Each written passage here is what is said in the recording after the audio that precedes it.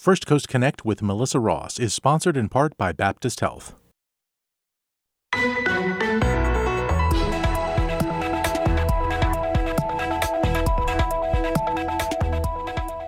Florida Republicans say they prefer Ron DeSantis over Donald Trump when it comes to who should be the next president. Good Monday morning. We're live with you from Studio 2. I'm Melissa Ross, and this is First Coast Connect. Thanks for listening. Just ahead, a closer look at a new UNF poll that looks at the 2024 election and some other issues, everything from guns to marijuana to abortion. That's coming up. Then later, we'll recap all of the action at the Players, chat with City Council candidate Joshua Hicks, and yes, we have a ticket giveaway, so keep listening for that. It's all ahead. But first this hour, two Florida men on the Republican side of the aisle are the focus of a new poll out from UNF's Public Opinion Research Laboratory. The poll finds a majority of Republicans in the Sunshine State prefer Governor Ron DeSantis over former President Donald Trump in a hypothetical 2024 matchup. And there's a lot more in the numbers, too. It turns out most Florida voters really aren't fans of what the Republican-controlled state legislature is up to these days on issues ranging from guns to abortion to marijuana. Michael Binder is faculty director at UNF's Public Opinion Research Lab and joins us now in studio. Good to see you again. Good morning. Thanks for having me. And folks, it's Monday, so you know what that means. Things can sometimes go wrong as you head out on those rainy roads. We regret to tell you our phone lines are not working, so we cannot take calls at the moment. Instead, send us an email to firstcoastconnect@wjct.org or a tweet at Melissa in Jax, or let us know your thoughts on our Facebook page. All right, so you were just here, it feels like, just the other day talking about our local races for mayor and city council. Now you've got a poll out that's getting national attention as you asked voters around the state a lot of interesting questions, beginning with registered Republicans asked about who's their preference in the 2024 Republican presidential primary. I guess it's not a surprise that Ron DeSantis beats Donald Trump in Florida. No, when we asked the litany of Republican potential candidates, including Nikki Haley, who's announced, and a handful of other folks, DeSantis came out 52-27, so plus 25 over Donald Trump. And again, right, it's his home state. People in Florida know this guy. There can be some benefit to having your governor become a president. Federal money tends to flow to your state, so that's not shocking.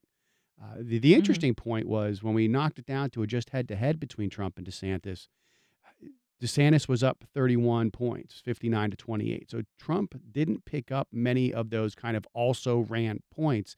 Some of them went to Ron DeSantis and a bunch went to the I don't know category. But I think that kind of feeds into the narrative that maybe the more candidates that are out there, maybe the better for Trump that it might be. You know, the poll numbers, I as you say, they're not super surprising in the Sunshine State. They didn't go over well at Mar-a-Lago.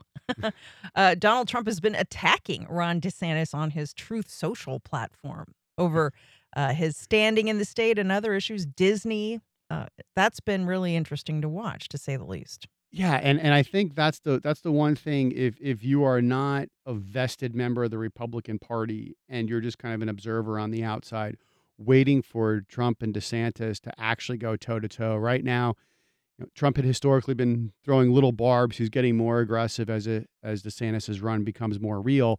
And I think having, once we get through legislative session and the resign the run law gets changed and he actually comes out and announces, I think it's going to get very, very interesting from an observation standpoint. There are some people around Donald Trump who used to be in the employ of Ron DeSantis, particularly Jacksonville political operative Susie Wiles. She worked for DeSantis. She fell out with DeSantis. She's now working for Trump. That will be an interesting sort of inside baseball Florida political story to watch as these two begin to ramp up their campaigns. The factor of these consultants who know Ronald DeSantis well, know his weaknesses, know his pain points, and are now going to try to use that knowledge to help Donald Trump, who, of course, was impeached and not reelected and is the subject of multiple criminal investigations. Yeah, and that's something that maybe your average voter isn't paying attention to, the inside baseball of these political campaigns, and they can be a little bit incestuous. And we saw that locally with the mayor's race and how one person's confidant went to work for the other mayoral candidate and everything got exposed. Those kinds of things can happen. The other kind of inside baseball thing to look at is we have a sitting senator that's going to be up for re-election as well. And Rick Scott and Ron DeSantis are far from friendly. And that's going to be kind of fascinating to see how that plays out going forward, too. Do you think Senator Rick Scott making highly controversial comments and even putting in writing a plan to review all federal legislation every 5 years, that, of course, resulted in a text that he was trying to sunset Medicare and Social Security, do you think that will hurt him in his reelection bid in Florida? Is there an opening for someone to knock him off course in his plan to be reelected Florida senator? I think the short answer is probably no, unless the Democrats come out with somebody that we just haven't seen or thought of or heard about. The problem is going to be most of these races are dominated by the top of the ticket, and there's going to be a Republican on the ballot running for president who's going to gobble up the vast majority of Republican votes, whether it's Trump, whether it's DeSantis, whether it's Nikki Haley or somebody else. And it's going to be really difficult for that person to cross party lines and then vote for a Democrat in the Senate as well. So I would see him in a really good position for reelection. All right, let's talk about some of the other findings from your poll. You talked to voters about everything from marijuana to abortion to education to guns. Let's begin with guns. The majority of Florida voters of all political persuasions really oppose what's going on in Tallahassee right now. It's called the permitless carry bill. It would allow Floridians to carry a concealed weapon without a permit or a license. The vast majority of Florida voters are against that. Here's a tweet from a listener. I have yet to meet anyone who thinks allowing unlicensed, untrained people to openly carry weapons in Florida is a good idea. Even my conservative friends and coworkers think it's a bad idea and that it should be put on the ballot for a public vote. So Florida does not want this permitless carry bill, yet the legislature is barreling right ahead. Well, Florida might not want it. Republicans in Florida might not want it. 77% are opposed to it, 67% strongly. But even amongst Republicans, 62% are opposed to this, which is, a really big number.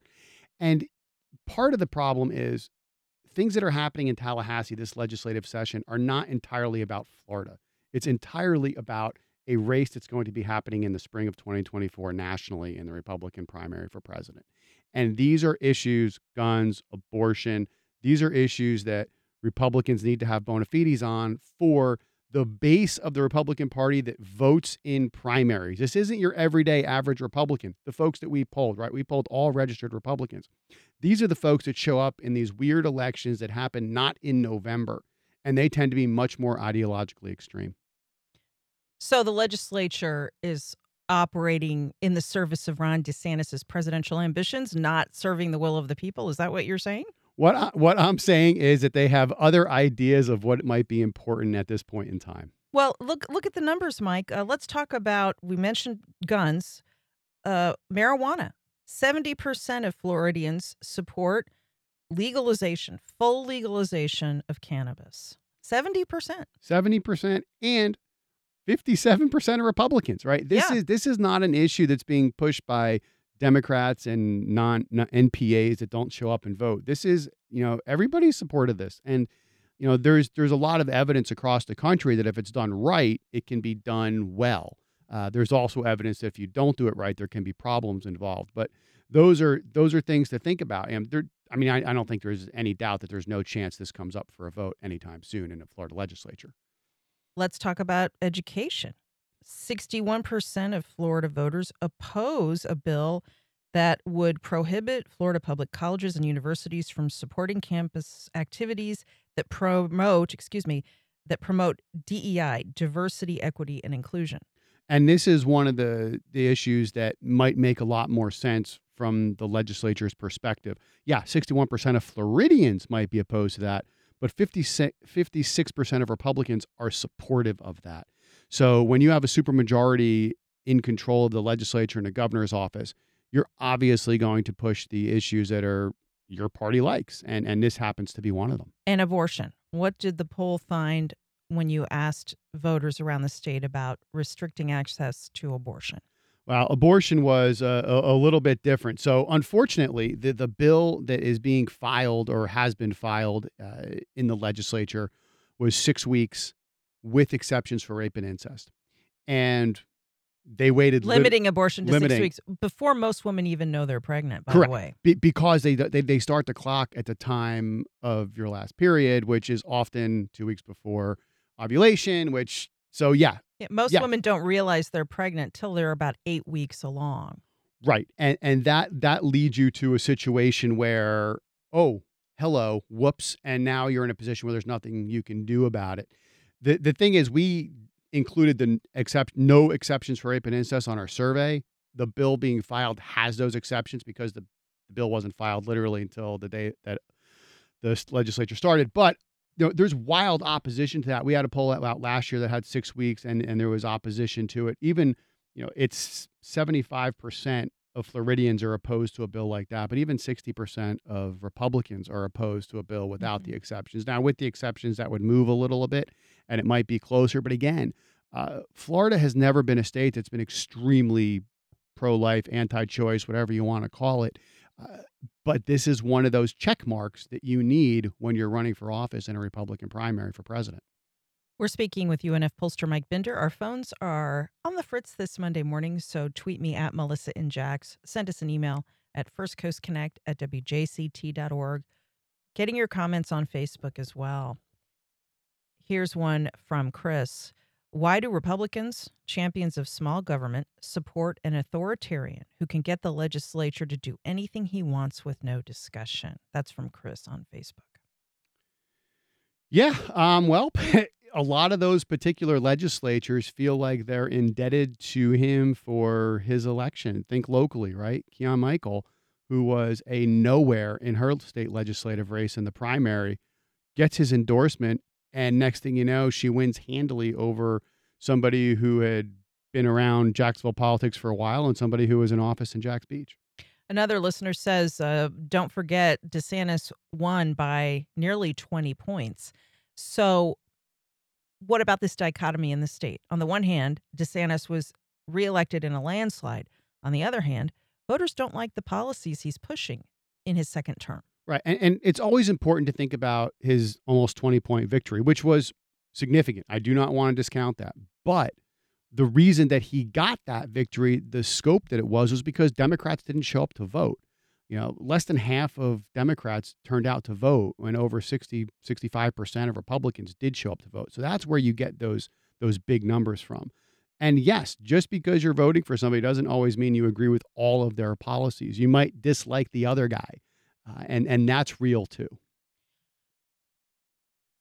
It is striking, though, frankly, to see the voters so seriously out of step with this legislature. And, of course, due to gerrymandering, voter suppression, low turnout in off-year elections, is it fair to do you agree with some political observers who see Florida as living now under what they term minority rule? A minority is imposing its will on the majority on these issues. They are not what the majority of the voters want. It's true. But when you're thinking about elected officials, it's who shows up and who casts votes. And, we're looking at a mayoral race happening literally a week from tomorrow that's going on now with early voting and mail ballots. And we're hopeful that we get to 30% turnout for that. Yeah. And let's talk about the fact, too, as you mentioned, the Republicans, both locally here in Duval County and statewide over many years, have really perfected a turnout machine. They are more reliable voters. They are more likely to turn out even in off-year elections. By the way, Nikki Fried, who's been appointed the new chair of the Florida Democratic Party, she's apparently coming to town today to get help turn out the vote for Democrats in the mayoral race. But, as you look at her task leading the Florida Democrats, I can't imagine a more difficult job right now in politics than trying to revive really what's become a moribund statewide party, the Florida Democratic Party? Is there even a pulse? The short answer is no. And part of the problem is that there has been a lack of investment in infrastructure. And listen, it's difficult if you're not in a position where you can give out goodies, right? It's hard to motivate people to spend the countless hours of volunteer time if at the end of the road you're not winning elections and you can't get a job and you don't have access to power and you don't have influence. So it's difficult, but no, the Florida Democratic Party machine is absent anything meaningful at this point. Locally, we saw that once Corinne Brown kind of fell off the stage and her political machine went away, even the local Democratic Party's been, missing a lot. There was even a little flap over her. It was not real, but there was this fake mailer that purported to show that Corinne Brown was giving out her quick picks for local offices. And she had to put out a statement saying, I didn't do that. I think you just when you think you've seen it all in Duval political shenanigans, you realize you have not. There's always someone out there willing to try a new dirty trick that hasn't been tried yet. Oh, it's great. It was hearkening back to the old days of, 8 years ago. Yeah. Okay. So let me ask you, though, Mike, the legislature, as you say, is pursuing priorities that would ostensibly really benefit Governor DeSantis in a Republican primary race against Donald Trump. He will be able to tell extremely conservative Republican base voters what he's done when it comes to K through 12 education, higher education, guns, abortion, other issues, marijuana. You pulled on, although he hasn't really talked much about that. But let's talk about the legislature's priorities, because according to your poll, when Florida voters were asked what they think is the most important problem facing the state, the majority said affordable housing. Housing costs. Affordable housing. And the legislature, where are they on this? Nowhere. Yeah, they're not doing anything about this huge problem that is literally turning people out into the streets. We get emails every week from people saying, I'm about to be homeless. I can't afford my rent. What do I do? Who do I turn to? How can I get some help? Help me, please. What agency can I call? We get those emails all the time. Yeah. And where's the legislature? Nowhere. And much like the homeowners insurance market, they've had 2 special sessions in the last year plus and nothing. They've done nothing meaningful on any of these issues. And I don't want to portray this as the legislature is completely bowing to Ron DeSantis and this is solely about a Republican primary run, because you alluded to it earlier when you were talking about gerrymandering and the way districts are drawn. Most legislators are not concerned about generating votes from the middle or from the opposing party. Most legislatures, their only real threat is in a primary. And if they get primaried, that's where the problem is. So they need to cater to the base that shows up in August in these really weird elections. That's not a democratic republic as the founders conceived it at all. It's just not. And it's not only true of Florida. Sure, it's elsewhere. I don't. This is not unique to Florida. It's exacerbated in this state, I would say. How would you say gerrymandering in this state compares to other states when you talk about extreme levels of gerrymandering? Like, for example, in Wisconsin, that state is so gerrymandered that voters can support something at 60 to 70%, and they can get nowhere with the legislature. That's an extreme gerrymander. Yeah. Are we there? We're real close to there. And New York had changes made. Their state Supreme Court overturned their redistricting plan last cycle, which led to, in concert with Florida's gerrymander, led to Republicans having control of the House, right? So these things are meaningful, and the choices that are made by oftentimes legislators drawing their own districts at a variety of different levels. We saw, again, right? Jacksonville is the shining example of all of the problems statewide. Yeah, and when you look at the Duval County numbers, there are more registered Democrats than Republicans in Duval County, although a lot of the Democrats sometimes vote Republican. At the same time, in the pandemic, a lot of people have moved here, a lot of younger people. This is the youngest major city in Florida. I don't know if people realize that. The demographics here are interesting and they're changing. this March 21st election, where we have a number of new faces on the ballot, they're trying to capitalize on those changes. I guess the question is, will they be successful? Yeah, whenever candidates ask me about young voters, I always say if you're banking on young voters, you're going to need a bailout. Yeah. I put no faith in young voters to show up at their numbers, and that's one of the problems that newer candidates have, and that's maybe why you see in surveys and polls policy preferences different than elected officials because people aren't showing up to vote. Folks, let's say it again. We're going to have a candidate on in a minute. The election is March 21st. Early voting's underway now. So anything else in your poll that you really found interesting or noteworthy? Well, I think the things that we talked about them, some of the differences between the policies and the people that we've actually elected here in the state and where those differences are. But I think the one thing in the marijuana numbers, 70% for legalization is really a big number. Those are the kinds of numbers that can get people thinking about ballot measures. And if you have a ballot measure for legalization, that will bring some people to the polls that would not show up otherwise. And there is there's history in that. There's scientific evidence to support that. Mm-hmm. That's something that could really potentially help a Democratic candidate that's supportive of a pro-legalization platform in 2024. And there's a push to get those signatures. But of course, there is. The legislature has raised the bar on getting these constitutional amendments passed, made it much harder. Right. And you look around and you wonder why. Well, it's because policies are passing that they're not in favor of. And as you diversify power by giving citizens the ability to pass their own policies, you necessarily take power away from legislatures. Legislatures want to consolidate that power and keep that for themselves. Well, it's always good to get your insights. Thanks for coming out on this rainy morning to chat with us. Hey, thanks for having me. He's Mike Binder, Faculty Director of UNF's Public Opinion Research Laboratory. Much more still ahead later in the hour. Don't miss our ticket giveaway to the upcoming Celebrity Chefs event. I'm one of the chefs. I'm kind of excited about that.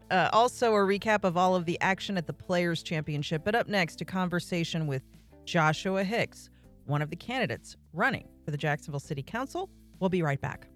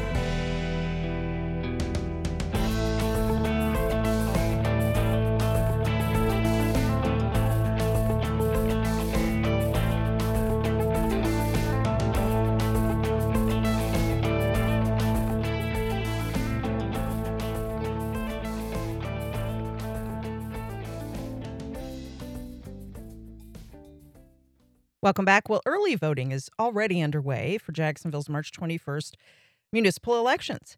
This morning, we're continuing our series profiling local candidates running for office. Joshua Hicks, Democrat and candidate for Jacksonville City Council at-large Group 2, joins us now in studio. Good morning. Good morning. How are you? Good to have you. You too. We reached out to your opponent, incumbent Councilman Ron Salem. Haven't heard back from him, but we hope to have him on before the election. So you're running at-large Group 2. This is a county-wide election. You're introducing yourself to a big swath of voters. Tell us about why you decided to run. Yeah, absolutely. I'm on everyone's ballot, so if you're going to vote, you'll see my name. And I decided to run back in June of 2021. So I've been in this a while. I believe you just had Mike Binder on talking about making an investment in the community, and that's what I've been doing over the last almost 2 years. Making an investment in the community, talking about the issues that are being ignored by the current city council and city hall, and getting out there and talking to as many people as I can. What issues do you believe the current office holders at City Hall are ignoring for Jacksonville? Yeah, that's a great question. First and foremost, you just talked about it, the housing crisis. We have one. We have council members here who admit there's a crisis, but they're not doing anything really about it. They're not putting the funding that we need. They're not addressing the zoning laws. They're not putting resources into the nonprofits that are already on the ground doing the work. And we need to act on the housing crisis. We need to support infrastructure. We need to bring downtown density to get people downtown so that we can develop these great projects that we have downtown. And then we need to promote equity among the communities because there are districts still in our community being left behind while some districts get all the resources. Let's begin with housing. Sure. What are specific steps that the city council could take to bring relief, and how do we afford them? Yeah, absolutely. So first and foremost, I called when we got the American Rescue Funds last year, but from the federal government. I called for, instead of putting the $70 million that we put into the reserves, to invest that into the housing crisis. It was money that was supposed to be spent last year, not be placed on hold for the next mayor.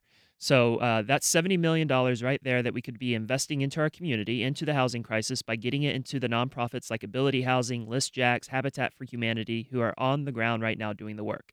You have to change the permitting and zoning laws so we can build different types of units and different types of development downtown. You have to incentivize developers to make sure that they're wanting to put 10, 20% of their units towards affordable and workforce housing. These are all solutions that we can do as a city council, but we have to get the 10 votes to do it. And right now, there's been small steps done by the council to address the crisis, but none of it is making a real impact on people. Where in my opponent's district, in Arlington, rent went up $800 a month last year. 61%. That's a lot of money on a monthly basis that families can't afford, and the council has sat on their hands and not really acted on it, even while saying there's an emergency that we need to address. You also are campaigning on what you call quality of life and Yes. infrastructure issues. How would we pay to improve in those areas? Because, of course, this is a Republican supermajority on the city council, and they're not of a mindset where they want to raise taxes, for the most part, to deal with some of these needs. So if you are elected at large as a Democrat, how will you press these issues, and how would you make an impact in those areas you would be in the minority? I would be, and it's going to take bipartisan support. I know I can work with certain Republican members of the council already on infrastructure. They've been pushing projects for years. They haven't gotten the support on some of those, projects to actually get them moving forward. I think in terms of the funding, we're not a poor city. We are a wealthy city. We do not have the political will to invest in our city. So I think we can take some of the money that we have in our reserves, about $330 million at the moment. Some of that is the $70 million that we got from the American Rescue Fund. We know we're going to get additional resources from the federal government over the next few years. Invest that into infrastructure. We have a gas tax that was recently passed by the voters or by the council. That is obviously a tax that is going to be over 30 years, $1 billion worth of revenue. We've spent about half of it so far on septic tank removal, which is vitally important. We need to actually remove them all. We can't just pretend we are. We've spent that on the Emerald Trail, which is a program that I absolutely support because it's going to connect our park systems. We still have about $500 million of that we can put into our community. So it's much easier to fund something $100 million over 10 years than it is to ask for $100 million in 1 year. We need to make a long-term plan for investing in our community, and that starts with fixing our streets, sidewalks, our food deserts out east, and actually addressing the needs of our communities when they're demanding action. You're also campaigning on doing a better job of attracting companies to relocate to Jacksonville and supporting small businesses. What do you think we need to do differently? Yeah, so we need to bring density downtown. And I think one of the things we can do there is making sure small businesses are aware of the facade grants that we have if you're in a historic district, the grant programs that we have in the city to provide resources to get the business off the ground. But we've got to change our permitting process. Right now, we have some small businesses that are waiting 6 months to a year for the paper to go through with the city. That is too long. And as someone who has grown up in small businesses, my mom owns one, you're putting a lot of money up front to open a business, and a lot of people can't afford to wait a year to make that happen. So as a city, we need to streamline the paperwork. We need to streamline the process. We need to stop playing favorites and actually support everyone who's coming into Jacksonville trying to open a business. But it starts with getting people downtown. If you don't have people downtown, if you can't create the permitting and zoning changes that we need to create the higher density type buildings, none of these businesses are going to succeed because no one lives downtown, so they're not going to be able to stay open. As you run for office, you and a number of other candidates have denounced what you call vile and divisive campaign tactics. We see them every election cycle. We do. TV ads, they're all over the airwaves. Mailers, our mailboxes are full of them. Yeah. We've gotten so many at our house. I should have. I'm sorry. I should have made like a little collage or something to to hang on the wall of them because they really are ubiquitous. They're everywhere, and a lot of these mailers and ads, they are incredibly inflammatory and sometimes incredibly misleading. One of the funniest ads I've seen, I have to say, is the one on TV saying that Leanna Cumber and Al Ferraro are two liberals who are bad for Jacksonville. Now, you can disagree with Leanna Cumber and Al Ferraro's campaigns and priorities, but in what world are they liberal? I honestly don't see that. But those are the kinds of ads and mailers that go out every season. People, candidates who champion that kind of campaigning say it's what it takes to win. We even saw outgoing Mayor Lenny Curry tweet saying, yes, this is what you have to do to win. This is the kind of campaigning you have to do to win. And he put out a tweet in support of this kind of political strategy. You've denounced it. Why? I've denounced it because I've always been about the facts. I'm running against an incumbent, and I don't need to go personal into attacking him on his record. Everything that I've put out is honest and it's factual, and we document it with facts in terms of, his net worth has gone up 30%, 35% in the past 3.5 years since he's been on the council. He's gotten over $140,000 in donations from developers. He hasn't addressed the housing crisis. He's waste management chair, but we have a waste management system that's insolvent. We double tax the beaches, and we just had to put $32 million of our general revenue fund, our taxpayer dollars, into the waste management system to fund it. These are facts. He just launched an attack on me in a mail piece, 2 of them actually, that were full of lies. He doesn't even back up those lies with any factual information. It's just the same old, I'm a scary, Democrat. You shouldn't vote for him because, he's going to do all of this at the city. And it's just not based in fact. So I denounce negative campaigning because I believe when you have candidates out there all speaking truth and all motivating the community and talking about local issues, that will turn out the vote. So let me reiterate, we have invited your opponent, Councilman Ron Salem, to appear. He's been on this program actually a number of times. And so early voting's underway now. Election day is March 21st. We just heard from our pollster this is going to be a very low turnout election. Whether it's a Democrat like you running or a Republican or an MPA, how difficult has it been as you go around Duval County trying to motivate people to get out and vote? It has been difficult, and quite frankly, that's why I got in so early. My campaign's about people, it's about community. It's not about the partisan politics that divide us. I believe strongly that local government should be about our neighbors and our community and what we can do best to lift up all of our lives. That does not have an RD or an MPA behind it. So it's been difficult because folks feel left behind here in this community because you see politicians get elected and they immediately turn their back on the community.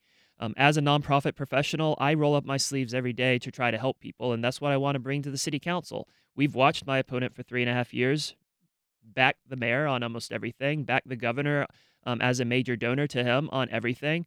We need change. We need someone who's going to use their voice and not just be a vote on the council, and I think that is mobilizing the vote. I'm encouraged by what we're seeing with early turnout. We've had about 2,600 more Democrats vote than Republicans to date.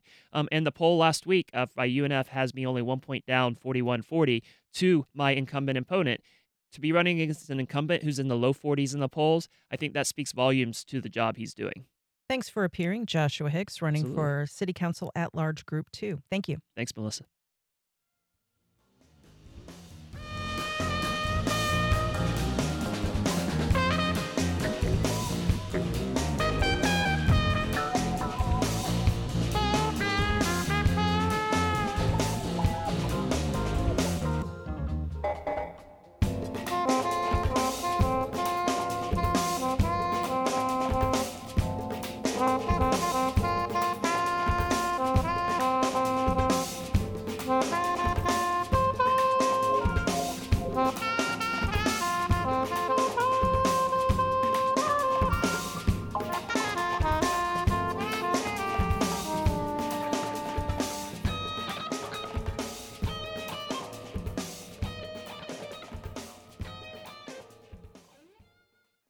Well, every spring, it's a tradition in this city. Hundreds of hungry diners converge on the Prime Osborne Convention Center in downtown Jacksonville so they can sample delicious recipes offered up by local celebrities. The 37th annual Celebrity Chefs Tasting and Silent Auction is coming up March 23rd. That's next Thursday. I'm very excited to announce I'm going to be serving up a recipe myself. Niecy Lee is president-elect of the Women's Auxiliary of the Salvation Army here in Northeast Florida, and she's here now with a preview. Good morning. Good morning, Melissa. Good to see you. We are looking forward to your delicious carrot cake with spice cream frosting. Look, well, I got to tell you, Niecy, it's almost Easter time, right? So that's why I thought, okay, what would be a good spring recipe? And that's what I always serve. My mom used to always serve angel food cake on Easter Sunday, and I liked it, but I decided as I started cooking the dinners myself when I got older, I like carrot cake better on Easter Sunday. To me, it just sounds and feels like spring. So that's what I'm making. Just a few more calories than angel food cake. Yes, but it's one of my favorites, and I made it for an Easter brunch at a friend's house in Springfield last year, and everybody liked it. So I'm really excited to bring this recipe. It's actually not my recipe. It's Molly Ye's recipe on the Food Network. Oh, yeah. But I've made it so many times that I kind of think of it as my own. But yeah, I'll be joining a lot of other interesting people for this event. So tell us more about how Celebrity Chefs works. Well, we've had the hard job of tasting recipes from about a dozen different celebrity chefs. And these actually are celebrities. They're business owners. They're folks in our community that make a difference, and like yourself. And so we ask them to submit 3 recipes each, and then we have the hard job of actually cooking those recipes, tasting them, and coming up with a menu for the day. Now, we have our event at the Prime Osborne Convention Center, so they have a catering arm called Savor. Savor will cook them, and then these celebrities will actually serve them at our luncheon. Yeah. I'll be serving up the carrot cake.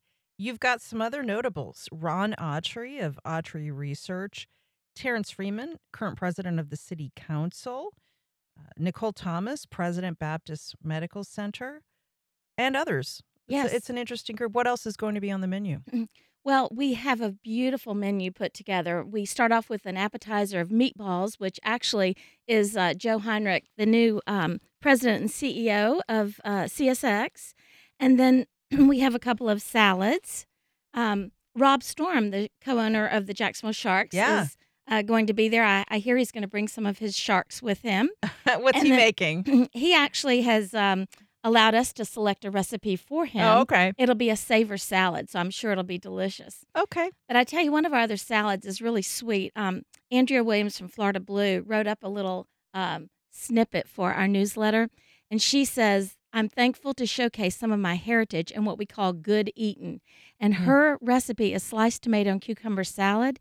She says it's one of her favorite meals, and her grandmother had a small garden in her backyard and often had Tupperware with sliced cucumbers and tomatoes sitting in vinegar with just the right amount of pepper. That sounds good. Yeah. So those are the kind of things. We love to hear the stories behind the recipes, but we do have some international entrees. And you mentioned Ron Autry, who is phenomenal chef in his own right.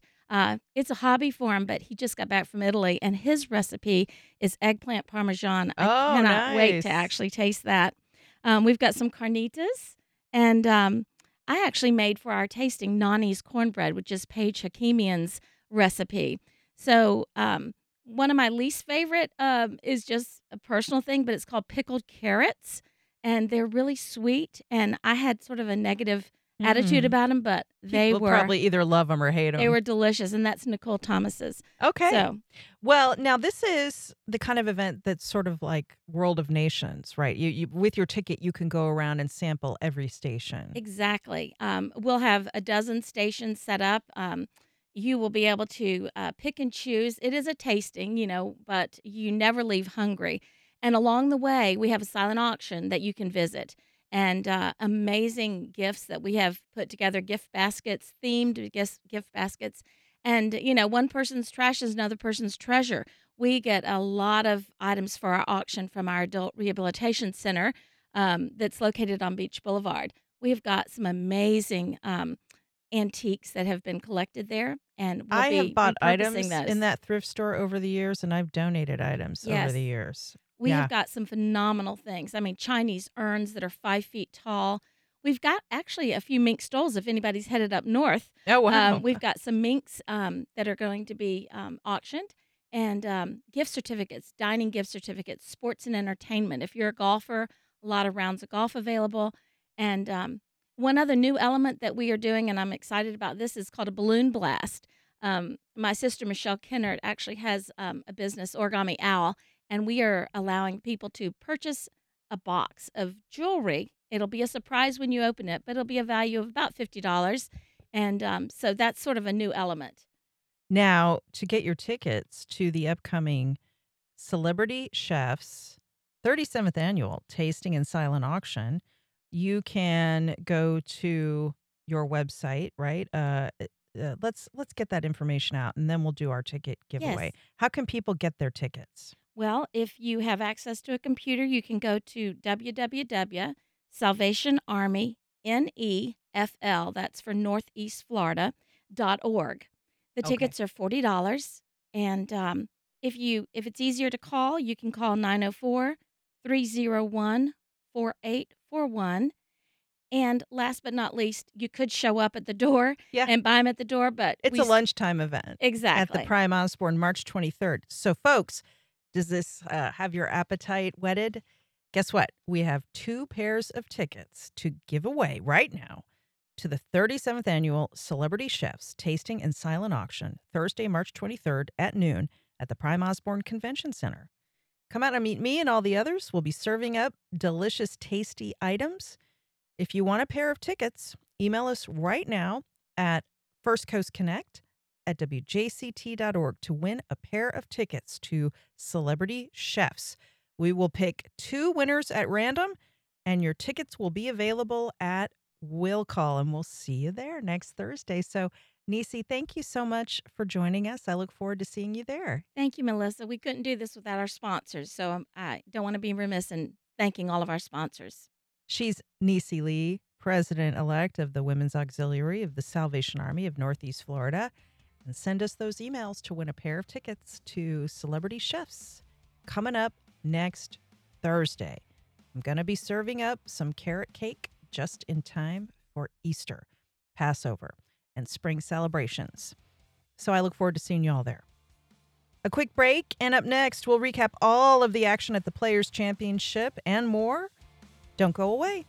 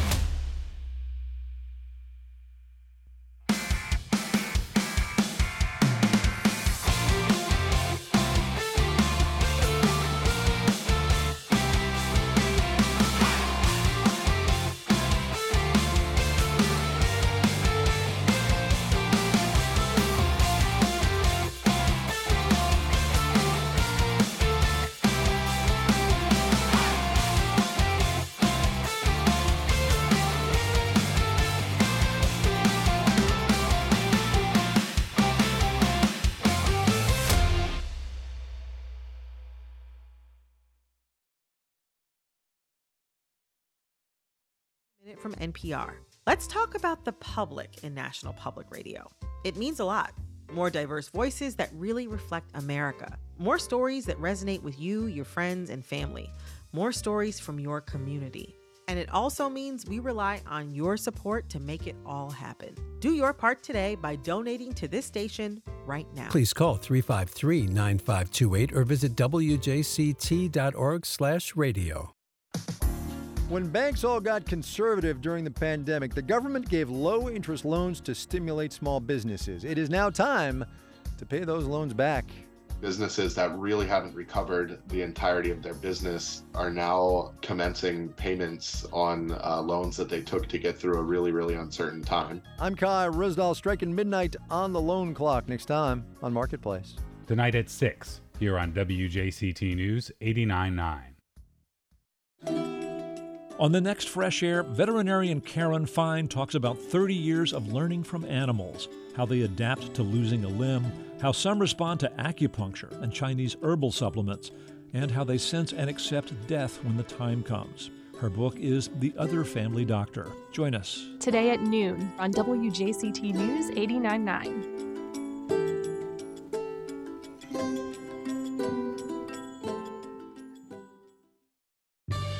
Congress doesn't often use its power to overturn a law passed by those representing the nation's capital. So why did it intervene this time? Next time on 1A, what persuaded national lawmakers from both sides of the aisle to sink a 16-year effort to overhaul a criminal code written 100 years ago? Today, starting at 10 on WJCT News 89.9.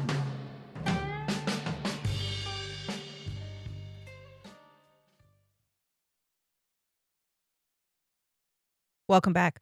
Well, the Players' Championship has concluded, and there is a new number one golfer in the world as Scottie Scheffler took home the big win at TPC Sawgrass. Of course, they battled some rain, too, out there, and a visit from the governor. Plus, the Jaguars have secured 2 key roles as the new league year is set to begin. Josh Torres is here to talk sports. Hey, good morning. Hey there, Melissa. Good to see you. So the Players is over. Lots of excitement out there at TPC. We've got a new number one golfer. How did you enjoy the tournament and the weekend out there? Yeah, I mean, Melissa, no matter what, it's such a fun weekend to be out there because you really can just walk around, take in everything. There's always local food that are out there, so you can always grab a quick bite to eat from one of our great local restaurants here in Jacksonville and the St. Augustine area. So it's always a great time to be out there. But then on top of that, you do have what is considered the unofficial 5th major on the PGA Tour, which is the Players. And yeah, Scottie Scheffler, he came into the tournament ranked number 2 in the world, right behind Spanish golfer Jon Rahm. But unfortunately, Jon had to withdraw from the tournament due to an undisclosed illness. He only made it through the first day of play before pulling out. And because of that, now Scottie Scheffler is the new number 1 ranked golfer in the world and took home the big trophy. And really, I mean, he came into the final day, he was 1 stroke ahead, and he even said after the tournament, my focus today was just don't make mistakes, keep doing what you've been doing, and just take it 1 step at a time. And that is exactly what he did. The golfer who was right behind him was only 1 stroke back. Scottie ended up winning by, I believe it was 5 strokes. So he finished the tournament 17 shots under par. Really big, really big lead. And he looked completely in control throughout the final day of the tournament. Took home the big prize, took home a lot of prize money. After looking at some of those prize winnings, Melissa, I realized whenever I decide to have a child, I need to make sure they get into golf. Yeah. Melissa, the person who finished 75th, the 75th finisher, made $50,000. Yeah. If you can make it work, you can take home a nice purse or two. That's for sure. Oh, big time. And then on top of that, over the weekend, there was also some history made as the famous 17th hole, the Island hole. 3 different golfers made a hole-in-one on that hole. It's the first time since the Players started playing at TPC Sawgrass that has ever happened. And so there was a lot of cheers going on from that hole to the point where you could hear it from the media center, which is quite a bit of a distance from. So it was still great to see. Great weekend overall, and it was a fun tournament. And congratulations to Scottie for winning and being the new number 1 ranked golfer in the world. Congrats to him. All right, let's talk about the Jaguars quickly. They have secured 2 key roles as the new league year is set to begin this Wednesday. 2 important pieces of their puzzle. Yeah, they got some good news as receiver Calvin Ridley, who they acquired in a trade from the Atlanta Falcons, was reinstated to the NFL by the commissioner. He had been suspended indefinitely from 2021 because he took time off from the Atlanta Falcons in order to work on his own mental health, which is a great thing to be able to stand up and say, I need help. I need to step away so I can focus on this. But during that time, he did make some bets on NFL games and NBA games as well. And specifically in the NFL, he made bets on the Falcons, which is a big no-no. And so he was put on the commissioner's exempt list throughout the 2022 season. The Jaguars still acquired him in a trade with the Falcons, and he has been reinstated by the commissioner. And this is a big, big, big, big thing for them because now they have a plethora of receivers for Trevor Lawrence to throw to. And Calvin Ridley even himself said, when essentially asked, like, hey, what does it mean getting to play with Trevor Lawrence? He said, if we have the connection I think we're going to have, I can guarantee the Jags fans I'm going to have 1,400 yards this upcoming season. Wow. And then on top of that, they put the franchise tag on tight end Evan Ingram. Another big thing, he had a career year this year. They were looking to see if they could get him on a long-term deal, but ultimately decided to give him the franchise tag, which is usually, hey, we can't really make it work this year, but we want you to show us that it wasn't just a fluke year. Show us that this next year is going to be just as good, and if so, we are going to give you that long-term deal. And so those are two big pieces that they got done. Okay, before we say goodbye, let's check in on your March Madness brackets. Oh, yes. I filled all mine out yesterday. I always make a couple just to kind of really make sure I'm in there, but it's going to be a great tournament. I mean, there's a reason why they call it March Madness. It's because it is absolute madness trying to figure out who is going to win. I always tell people you got to really think outside the box in some of these picks and really look into, do you think there's going to be an upset here? And so that's how usually I make my brackets. Mm-hmm. Obviously, the tournament starts tomorrow with the first 4 in play-in tournaments, and then we get into the big dance later this week, and it's going to be great. It's going to be such a good matchup. Really, my 2 biggest picks are obviously the University of Houston and then the University of Alabama. I know Alabama is really known as a football school, but they have been playing some fantastic basketball this year, and I just really see them going all the way. They absolutely dominated yesterday in the SEC tournament, and I really wouldn't doubt Alabama, but Houston's another really good pick. And then a dark horse I have is Duke. Duke really, I mean, their first year without Coach K, they've really still stepped up to the plate and have made a really, really big impact in the ACC, and so I have them as a dark horse pick also. All right, we'll see. Always good to talk with you. Thanks, Josh. Thank you, Melissa. And thanks, everyone. David Luckin is our executive producer. Senior producer is Heather Schatz. Our production staff also consists of the great producers, Brendan Rivers and Bridget O'Brien. Our director is Isabella Da Silva, with technical help from our morning edition host, Michelle Corum. I'm Melissa Ross. We'll be back at 9 a.m. tomorrow. Make it a great day.